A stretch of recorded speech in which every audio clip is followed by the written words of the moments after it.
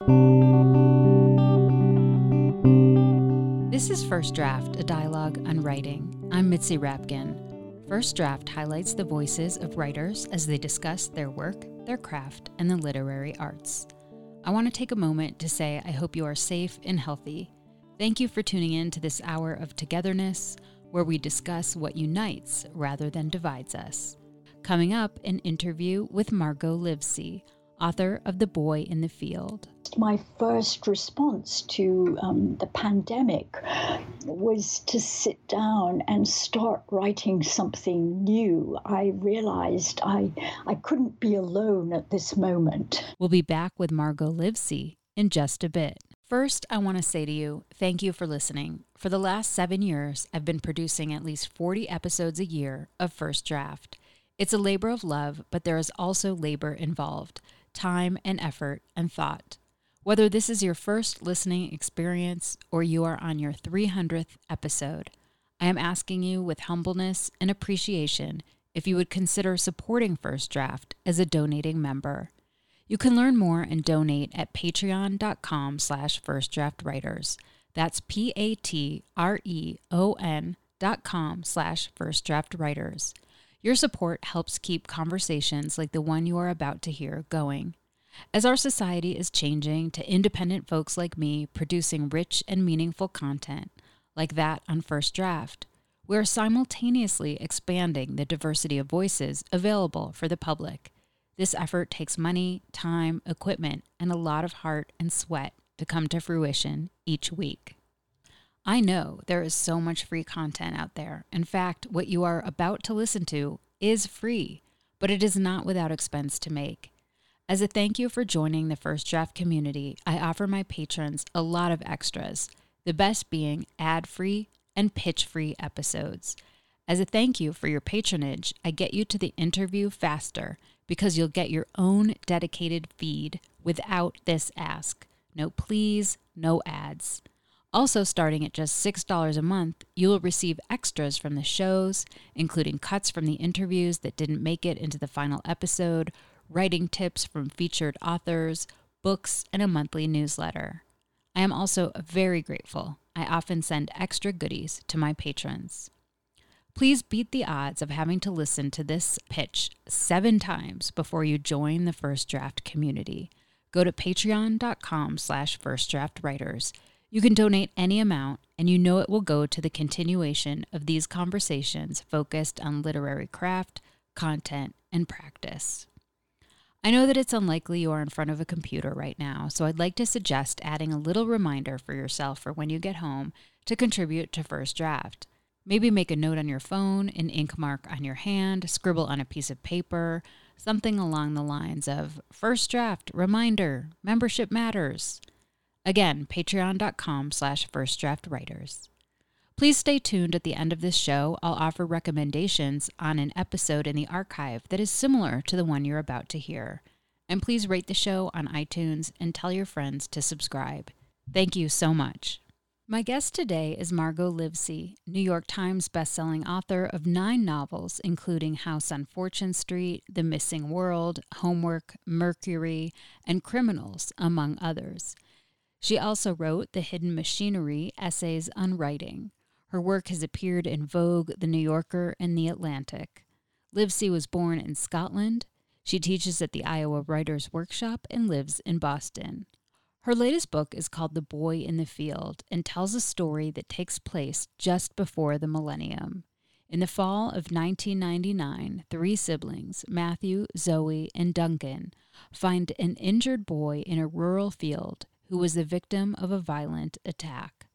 The random discovery of the boy incites all 3 children and their parents to both question their life paths and reckon with choices they've already made. The novel is told in alternating points of view, but begins and ends with omniscient chapters. We began the discussion with Margot Livesey sharing the impetus for the novel. Part of the impetus for it was after many years, several decades, I re-encountered an old school friend.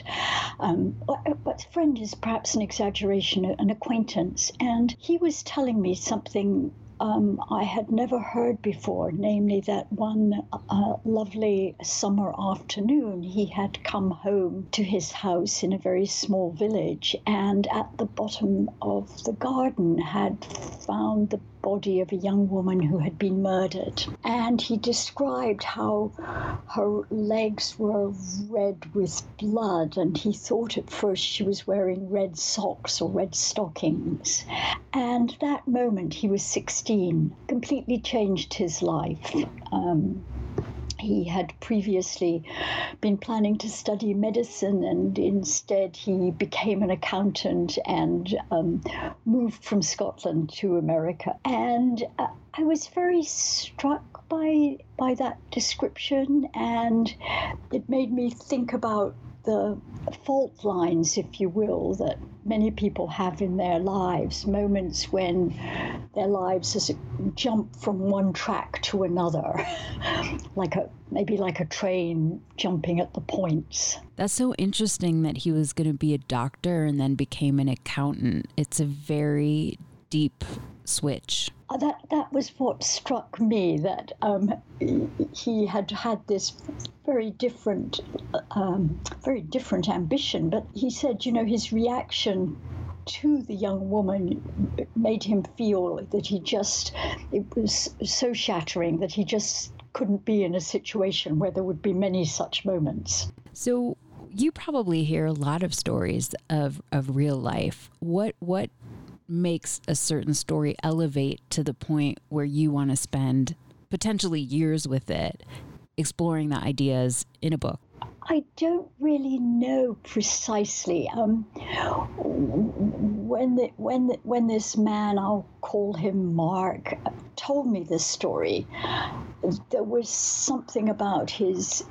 Partly, I could picture the scene. I knew the village in Scotland he was talking about, and his the level of feeling that came through his voice that made it stick in my mind. And I think when I'm starting a novel, I'm always looking for that place where my private interests intersect with public interests. And I was interested in how I could use the trope, if you will, of finding a body as a way to explore something about my characters. Many detective stories or mysteries begin with a body, but so I wanted to take that, but take it in a very different direction. What was the question? Was there one certain question or few that kind of nagged at you that you wanted to explore? I wanted to write or think once again about issues of family and DNA. I had for really my entire life thought of myself as belonging to a very small family. I was the only child of two only children, and around the time that I re-encountered the old school friend, I also discovered that I did have relatives. In fact, I had many relatives, and they all happened to be in Australia. And I finally went to meet them. And so some of the novel's preoccupations about what does it mean to be connected through DNA and blood, as opposed to through affection and empathy, are things that I was exploring at that time. So in The Boy in the Field, you have these three siblings who find the boy. So the siblings are Zoe, Duncan, and Matthew. And Matthew is the oldest, and he's kind of in the midst of this burgeoning love. He has a girlfriend at school named Rachel and a best friend, Benjamin, and he's kind of experiencing those first bodily delights in his life. And Zoe is 16, and she kind of has this maybe preternatural ability or some kind of energetic ability to kind of leave her body for a little bit. So sometimes she leaves her bodies and looks down on the scene she's having. But it's not surreal. It's just these moments in her life.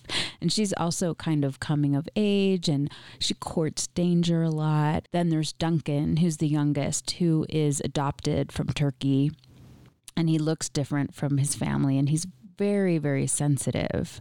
And so these are the three kids that find Carell, who is the injured boy, in the field. Can you talk about creating kind of the profiles of these characters? Thank you, Mitzi. You phrased this question so eloquently. I knew from the start that I wanted there to be three siblings, that I wanted to refract the story in three different directions, partly because I'm interested as a bystander, if you will, in how differently people in a family experience that family, that no two siblings ever experience exactly the same event, the same holiday, the same dinner. And I wanted to find a way to write about that, the ongoing tension, if you will, between being part of a family and struggling to become an individual, struggling to be yourself. And I wanted each of the siblings to have a quest, if you will, to have something they were searching for. And in Matthew, the oldest's case, I thought that he could be a wonderful surrogate for the detective that we find in so many novels when there's a body at the start. And there is also a proper detective in the novel who plays a useful role. And in Zoe's case, I was very interested in that idea of how she's sort of changing shape. You know, she's at that porous stage when she's suddenly discovering that people might look at her, might notice her in a different kind of way, and she's looking for someone who will really see her. And you know, she has a number of unfortunate encounters with men before she finds someone whom she thinks sees her.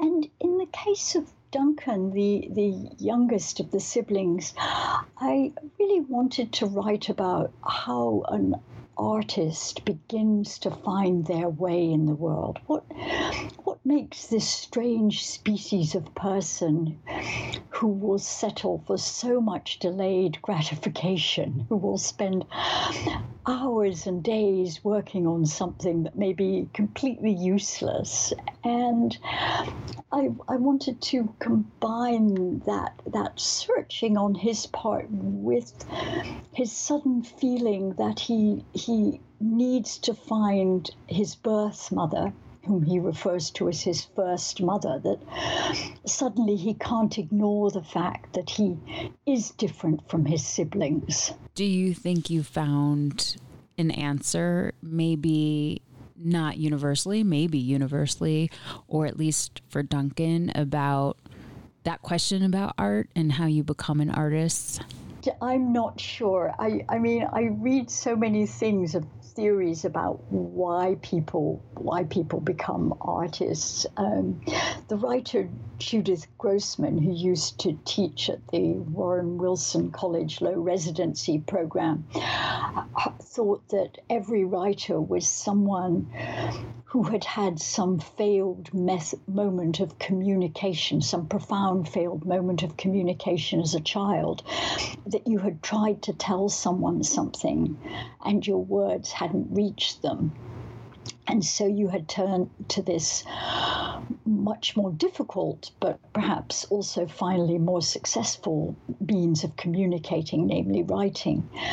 And I was always struck by that. But then I thought, but actually probably every child tries to tell someone something and they don't understand. So, yeah, I'm not sure. What do you think? I think sometimes art has to do with being seen. And I don't mean for attention, but I mean that sometimes there's so much swirling inside of you and there's such a gap between articulation and feeling like you got those feelings out. So I could see as a painter, but even as a writer, because even though writers use words, you're not using the words, you're telling stories about something, maybe nonfiction comes closest to that, but you're telling stories that substitute for something else. But I think it is some sort of probably emotional shower of doing that. Yeah, no, I think that's a very good way of putting it. We want to be seen in some deeper way, and that's particularly an interesting way to put it for a visual artist, because you would think that the visual artist is doing the seeing, but what they're trying to do is actually show you that seeing, if that makes sense. So Duncan, my painter character, is trying to show people what he sees when he's painting. I mean, do you feel any of that? I mean, in terms of not necessarily being seen, but that you have all these things inside of you that you just have to get out, or you might catch on fire. I do have that kind of feeling, and almost my first response to the pandemic was to sit down and start writing something new. I realized I couldn't be alone at this moment, that I had to have the companionship that writing offers me, and a place to put my feelings and a place to go every day. So ever since March, I've been writing what I think of as a COVID-19 novel, which has absolutely nothing to do with COVID. It's interesting, though, because as you discussed, Duncan, his quest to be an artist and what that means, I think that the other two siblings had similar questions. Like Matthew really took to the detective, Hugh Price, and would go to him on his own at certain points to just ask him questions. And he was asking him questions about the crime and evidence. He was also asking him, because Duncan was adopted and wanted to find his first mother, about how he might help him do that. But I felt like underneath that all, he was really going to the detective, like almost as if the detective was some guru or someone who could answer the questions underneath those, which was really like, why do bad things happen? And how do we solve the mysteries of our own lives? You're completely right, Mitzi, that Matthew does think of the detective in The Boy in the Field as a kind of guru, as someone who can help him sort out this really bewildering thing that evil exists in the world. And as you say, bad things happen. And I don't have children, but being with the children of my friends, I'm struck by how reassuringly we often lay out the world for children. If you tell the truth, everything will be all right. If you say you're sorry, it'll make things better. That there's right and wrong, and that good will triumph. And I think when we hit adolescence, we suddenly look around us and think, wait a minute, that's actually not what's happening. There's lots of bad things happening and nobody's being punished, and lots of good people are not being rewarded. And I think for Zoe, who also has kind of questions about her own agency, I think a little bit, as she's 16 and coming of age, and she has been warned by her mother, who's a lawyer, that men could touch you in wrong places and to beware and to always be alert.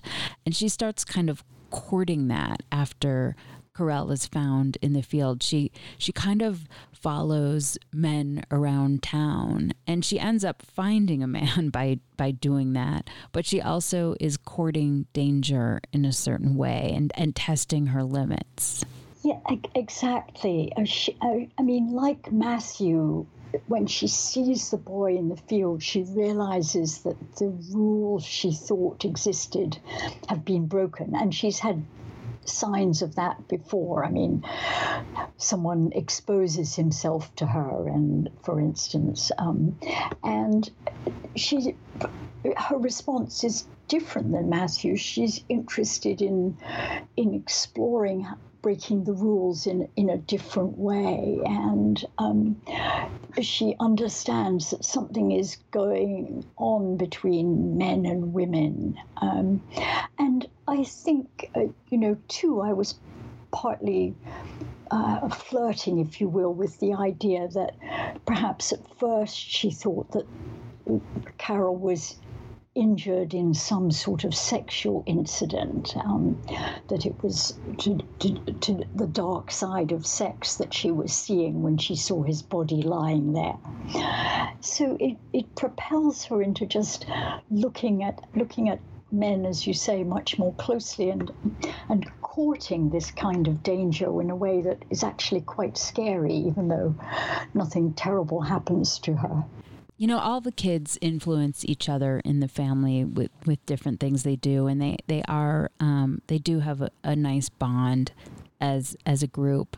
And one of the things that Zoe tries to do, one of the ways she's influenced, is she says to her siblings, and she's thinking about this crime, like, why can we just try for one day not to lie? Can we all just try to say the absolute truth? And there's a line where she is talking to her friend Moira.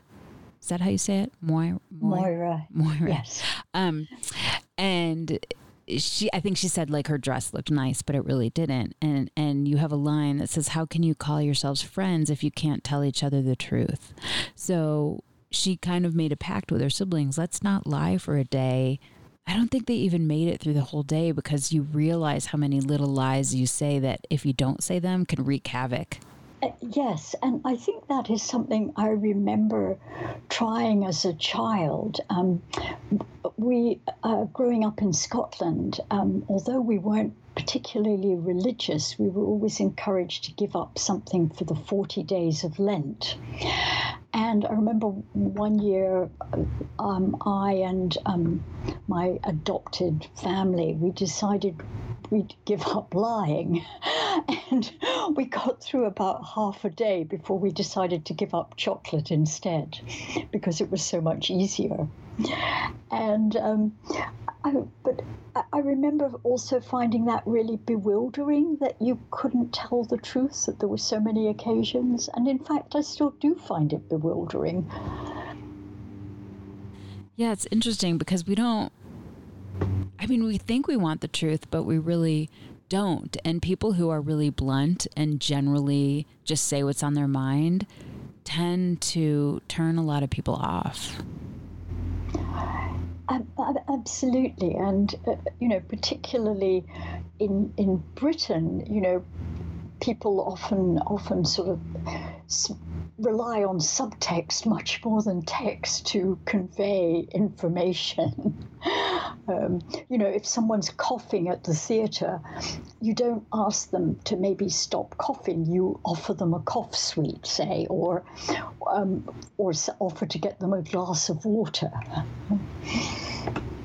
Is that something that you think about when you write a lot? I mean, basically, you're talking about subtext.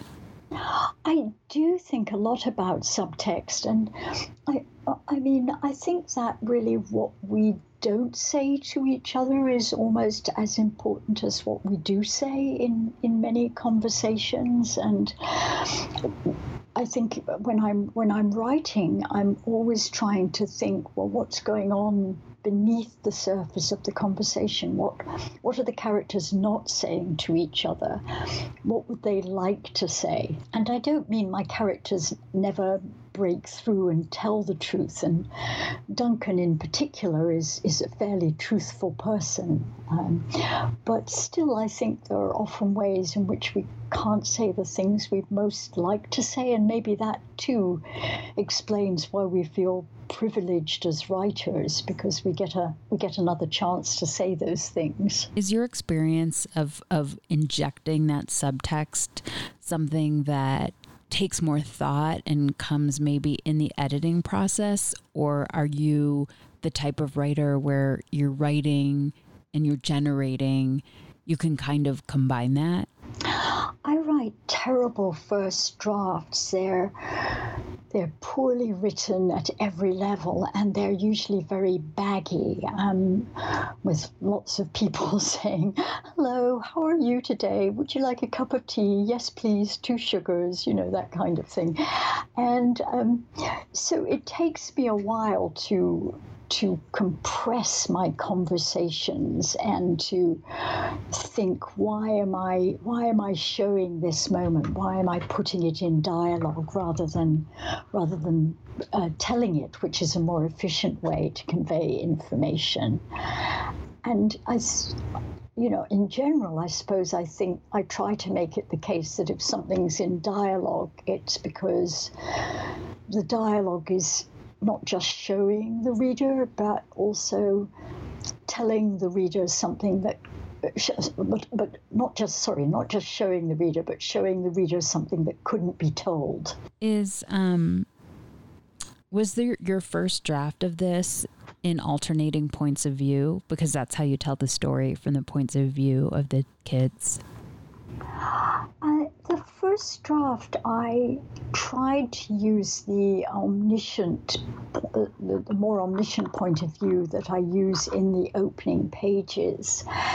And that, I found it didn't work very well for the story I wanted to tell, or at least I wasn't able to make it work very well, because I did feel that it was so important that Matthew, Zoe, and Duncan each had their own very singular point of view, and so it seemed only right that the novel should be organized in that way. But I did have many sections that I put in the novel that I didn't end up using. I had a whole subplot where Zoe started working at the hospital and inadvertently encountered Carol and all of that. I was going to ask you a little bit about that, because I love reading the acknowledgments, and at the end, one of the last things you wrote was to Andrea Barrett, and you said something about how she kept you from wrong turns, and I was wondering about those wrong turns. Well, unfortunately, in an ideal world, Andrea would be sitting in my writing room every day saying, no, don't write that, Margot. But of course, the actuality is that I write things and send them to her, and she says, no, this isn't where you want to go. She is my first reader, and a wonderful first reader, and very, very often, she will say, "Well, what are you trying to do here? And is this really what the novel needs?" She's very good at thinking about the overall structure of a novel, which often, as I'm in the thick of writing it, I find quite hard to see. One of the things you mentioned earlier that did fascinate you was DNA. And I'm wondering if you have anything more you want to say about that. I mean, it sounds like when you were growing up, you had your family and you had this adopted family, and then you have an adopted character. But sometimes we share DNA and we're not exactly like the people whose DNA we share. And you went to Australia and met your family. So I was just curious about that idea. Well, after my father died, I was 22 when he died, I realized that as far as I knew, there was no one on the planet with whom I in any meaningful way shared DNA.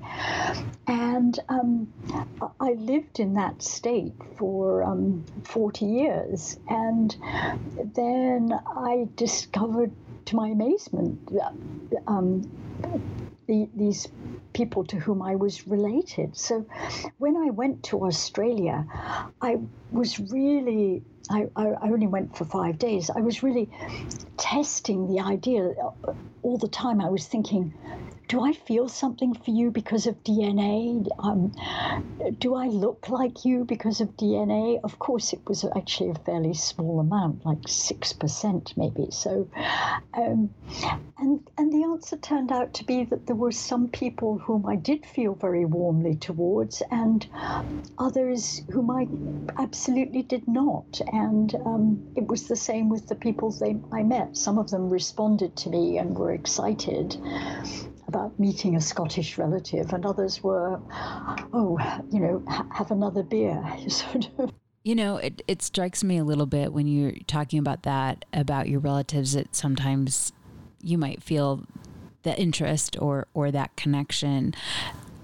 It kind of goes back to me to that question you asked me about art and why we make art and what it means. And I think connection is another reason. I think to connect with people, even if you're a painter and you're not there when someone walks by your painting, and as a writer you're not in the room with people as they're reading, but I think we do want connection so bad with other human beings, and looking for your relatives was one way to seek that connection. And it's probably grounding and finding meaning in your life in some way. But also, I think through the pandemic, seeing how much we as humans, like just even in our bodies, want to reach for others when we can't, as it's getting warm out and people want to gather, it's like that need for other people and connection sometimes is stronger than our fear of a pandemic. Or our fear of what we expose in our writing or our painting. I do think that going to Australia made me realize that I had missed something in not having a biological family, but that I was also unbelievably lucky to have this family I call my adopted family, to whom I feel extremely close, and we all get on very well. We have, we like each other, and we love each other, and we do things together. And I realize that many people, even if they share DNA, do not have that kind of empathy and fun, if you will. So there was something, very reassuring about going to Australia, not so much in discovering my family, but in realizing what I had known all along, which was I already had a family. But I do think some of the loneliness of my childhood did indeed propel me to want to communicate in the way we communicate in books. And the idea of reaching readers is, I don't think about it while I'm writing, but I'm always reading, and for me, reading is a very intimate experience. It's the opposite of escapism in a way. It's a way of both going down into myself and going down into another world. And so I'm always thrilled when I meet people with whom I connect around books, both my own books and other books perhaps we've read in common. I wanted to ask you about a line in the very beginning, and this is in the first chapter before you're kind of in point of views of the different characters. So you are in the more omniscient point of view, and this is when they first find Carell in the field, and you're describing the body, and he's laying there and he has this blood on his legs, and they're just kind of looking him over objectively. And you have this line that says, everything that happened, they all three later agreed, was only possible because of those closed eyelids. And I'm curious about it because I kept thinking about it throughout the whole book. And they had earlier kind of described his eyelids kind of as being like a little bit translucent, like they felt like they could see maybe the blood vessels beneath it. But I'm wondering if you can share more about that line and what you were thinking. I suppose I had several different thoughts. One was that I had read about Hemingway, that Hemingway claimed to have extremely thin eyelids, and he said that when he closed his eyes, he could still see clouds or birds, or see what was going on around him. And I always found that very fascinating. And then I was aware that they were able to have this, Zoe, Matthew, and Duncan had this almost meditative moment when they're keeping vigil with Carol, with the boy in the field. But it's only possible because he's not in visible pain. He's lying there with his eyes closed, seemingly unconscious, and so they're able to share that moment with him in a way that if he was conscious, they would be struggling desperately to do something to make everything better, rather than just waiting for help. And I did feel that moment of vigil, as it were, bound all three of them together more deeply, and yet also propelled them on the separate quests we were talking about. Matthew's into the idea of evil, the possibility of evil. Zoe's trying to find someone to see her, and Duncan deciding that he needs to try to find his birth mother. One of the things that struck me as kind of this small, kind of rural English countryside life was that they were working towards this event. Maybe it could be called a fete, I'm not sure, called the Salon of Second Chances. Can you share more about that? This is an entirely invented idea, but there are villages, most of the villages and small towns I know in Oxfordshire do have some sort of village occasion, whether it's a gardening show or a village fete or a dog show, or sometimes a harvest festival or something around Christmas, some moment of community. And I decided to take that and use it for my own purposes. And I don't want to talk too much about it because it comes very late in the novel. But I like the idea of an occasion where all the characters come together, and I think party scenes are very appealing. I've always loved a great party scene. I'm thinking of, I don't know, Virginia Woolf or James Joyce's The Dead, for instance, and I really wanted to have a party scene in my novel. And what about the second chances? I think they could dress up. They could come dressed as maybe someone they wanted to be or someone they admired. Well, I think part of the human condition is that we make, when New Year comes, we look forward to some kind of new beginning, to having a fresh start, or however we put it, or whether we make New Year's resolutions or not. And so I decided to try to, if you will, embody that idea in the idea of a kind of grown-up version of Halloween, that you dressed up as someone you would like to be or would like to have been. And of course there's also something rather painful in that idea, in coming as the person you would most like to be. So I tried to use that as a way of bringing the novel to a certain kind of climactic place where everyone could encounter and re-encounter each other in a slightly new configuration. At the end of the story, you do a flash forward 8.5 years. Can you talk about your decision to do that? At one point, I had thought that the party scene would indeed be the end of the novel. And then as I kept revising it and thinking about it, I felt a lingering dissatisfaction. I felt there had to be something more. That it was a bit too much like Reader, I Married Him.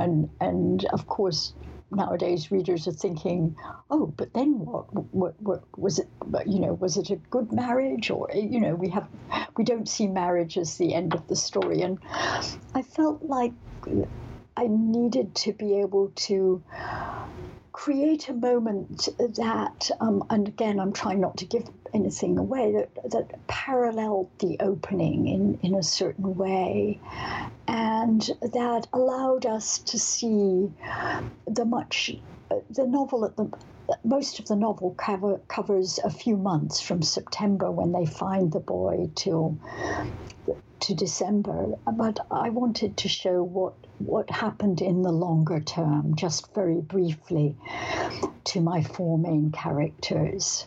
And I took comfort from some of the wonderful Alice Munro stories in which she, in this dazzling way, leaps forward. I don't mean that my leap forward is dazzling, but it did make me think, oh, this is something possible. It is something that at least someone can do, if not me, even if not me. Is there anything else that you want to say about the novel that I didn't ask you about? Well, I would just like to mention that I do have a dog that I'm very attached to, and who I feel is an important character in the novel, and that when Lily enters the story, that she becomes a kind of an almost shaman-like figure in the household, and particularly for Duncan, who is the one to find her. And I think that comes back to my desire to show both the individual lives of my characters, but also their communal life and how they do form a family, and that family is always changing and evolving. Can you share a passage from an author that speaks to you or influenced you as a writer? Yeah, thank you for this question. I chose a passage from the late, great Penelope Fitzgerald, a British writer who died in 2000. She wrote 9 novels, and this passage is from her novel The Beginning of Spring, one of her later novels, and it's set in Moscow in 1913. The bear cub at the Kuryatins was disappointingly small, and its head looked rather large for its body and seemed to weigh it down. The skin was very loose, as though the cub had not quite grown into it. The dense fur, dark, golden and ginger, grew at all angles, except along the spine, which was neatly parted, and on the glove-like paws and hind feet. The protruding claws looked as if they were made of metal, and the bear itself was a dangerous toy. Both front and back legs were bent in an inward curve. The total effect was confused and amateurish, openly in need of protection for some time yet. Planting its feet on the ground in a straight line required thought from the bear and was not always successful. When Mitya Kuryatin hit it with a billiard cue, it turned its torpedo-shaped head from side to side and then fell over. Do you want to share more about why you chose that? Well, it was needless to say, a very hard choice, Mitzi. But I love Fitzgerald's novels for their economy, their specificity, their wit, and their attitude. And so just the opening line, the bear cub at the Kuryatins was disappointingly small. I love what's going on in that phrase, disappointingly small. And I love how the bear looks like a dangerous toy, 2 words we don't often put together. And how the point of view both inhabits the bear. Walking in a straight line required some thought, and is outside the bear. And it's one of the things I most admire about Fitzgerald, that hovering, shimmering, omniscient point of view. And I don't think any of her novels is longer than 200 pages, and yet they're all very fully peopled and many, many things happen. Can you read a passage that you wrote that maybe was tricky or hard or changed from the first draft? I can, and I chose a passage that talks about Duncan, who's 13 years old and who is trying to find a new dog for the family. On Sunday, they drove to the animal rescue. Duncan had imagined it like an orphanage, barred windows, the dogs thin and miserable, the air rancid. But as soon as they came into the clean, bright room, he could tell the animals were well treated.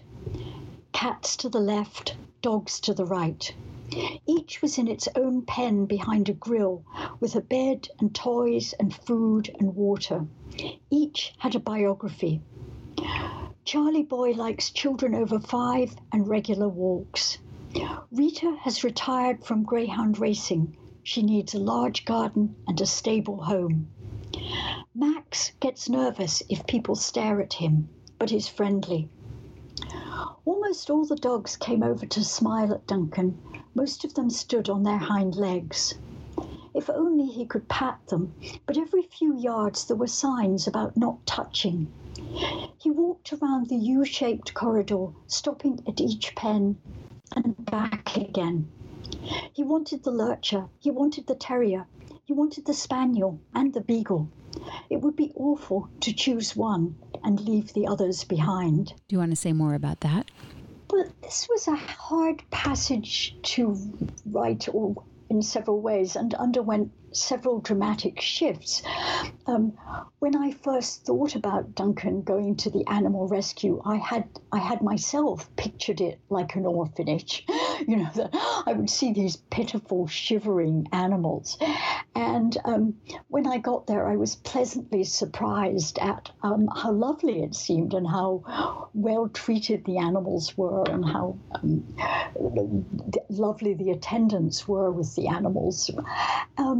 And then, of course, the great challenge, and that was where I turned back to Penelope Fitzgerald, was to select my details. I mean, this passage was distilled out of maybe 3 pages describing in lavish detail every aspect of the dog's home and the occupants of each enclosure and Duncan's thoughts about the dogs and what he said to each of them. And finally, I realized that I actually could maybe show what I really needed to show, that it was an extremely difficult choice for him in a much more economical way.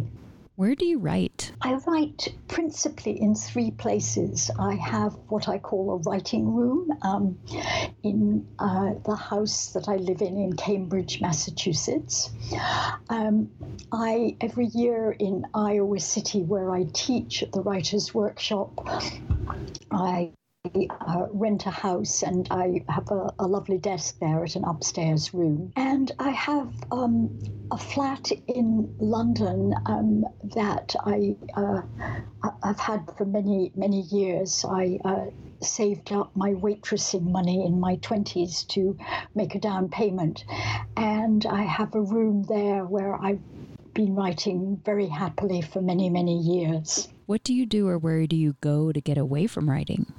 In the olden days, I would go to the gym with great pleasure. Nowadays, I take walks and I watch productions from the National Theatre in London and the Metropolitan Opera in New York, and I weed my garden, which is almost always right on the edge of being out of control. And you mentioned this before about who do you show your work to first to get feedback? I have a cherished first reader, the wonderful, wonderful writer Andrea Barrett, the author of Ship Fever and The Air We Breathe, and most recently Archangel. And we met at the Breadloaf Writers' Conference. I think we decided we met in 1990, although I'm not sure if that's quite right. And we very cautiously tiptoed into friendship and into exchanging our work. For the first couple of years, we were probably extremely polite with each other, and gradually we made our way to being, I think, much more useful readers for each other's work. And basically, she reads almost anything longer than a postcard that I write.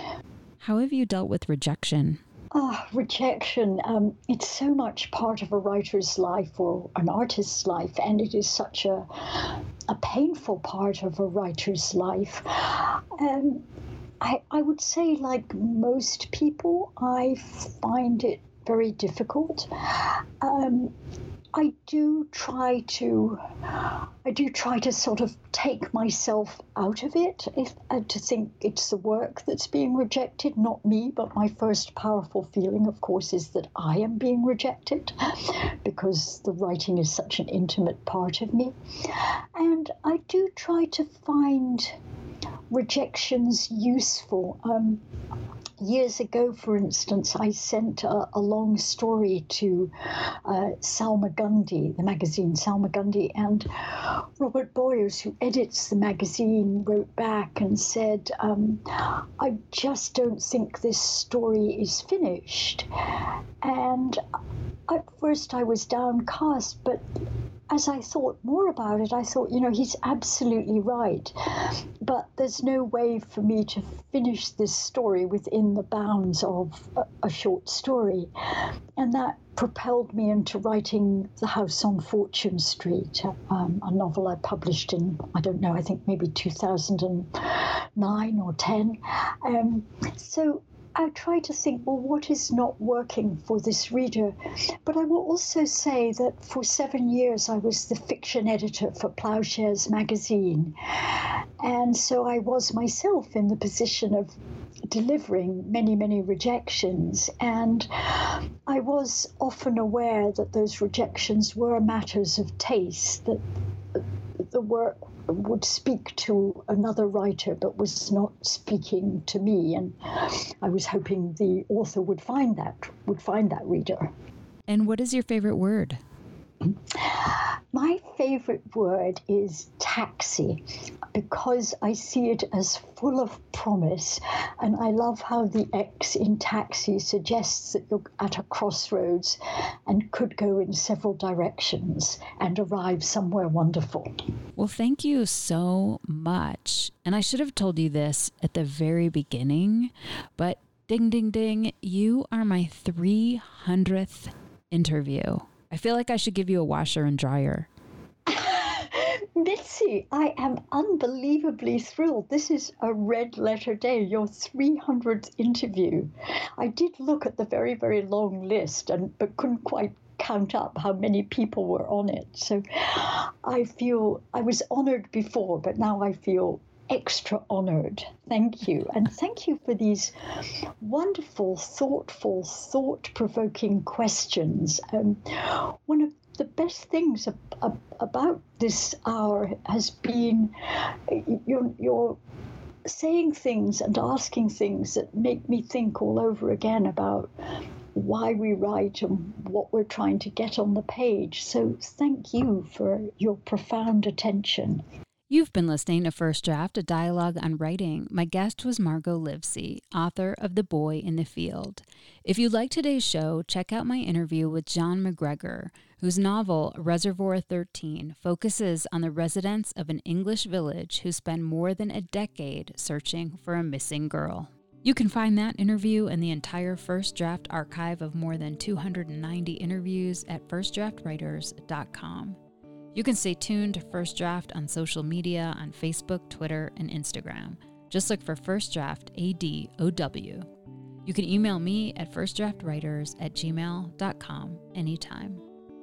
Remember, there are plenty of extras for becoming a member and donating to First Draft, including access to pitch-free, ad-free content, as well as cuts from the interviews that didn't make it into the final show, writing tips from my guests, books, and more. The first tier of support is just $6 a month, so please go to patreon.com/firstdraftwriters. I want to send out a huge thank you to my patrons for making this interview happen. Your support makes First Draft a dialogue on writing a reality every week. Please stay healthy and safe. The theme music for First Draft was produced and performed by Murph Mahaffey. I'm your host and producer, Mitzi Rapkin. Thank you for listening.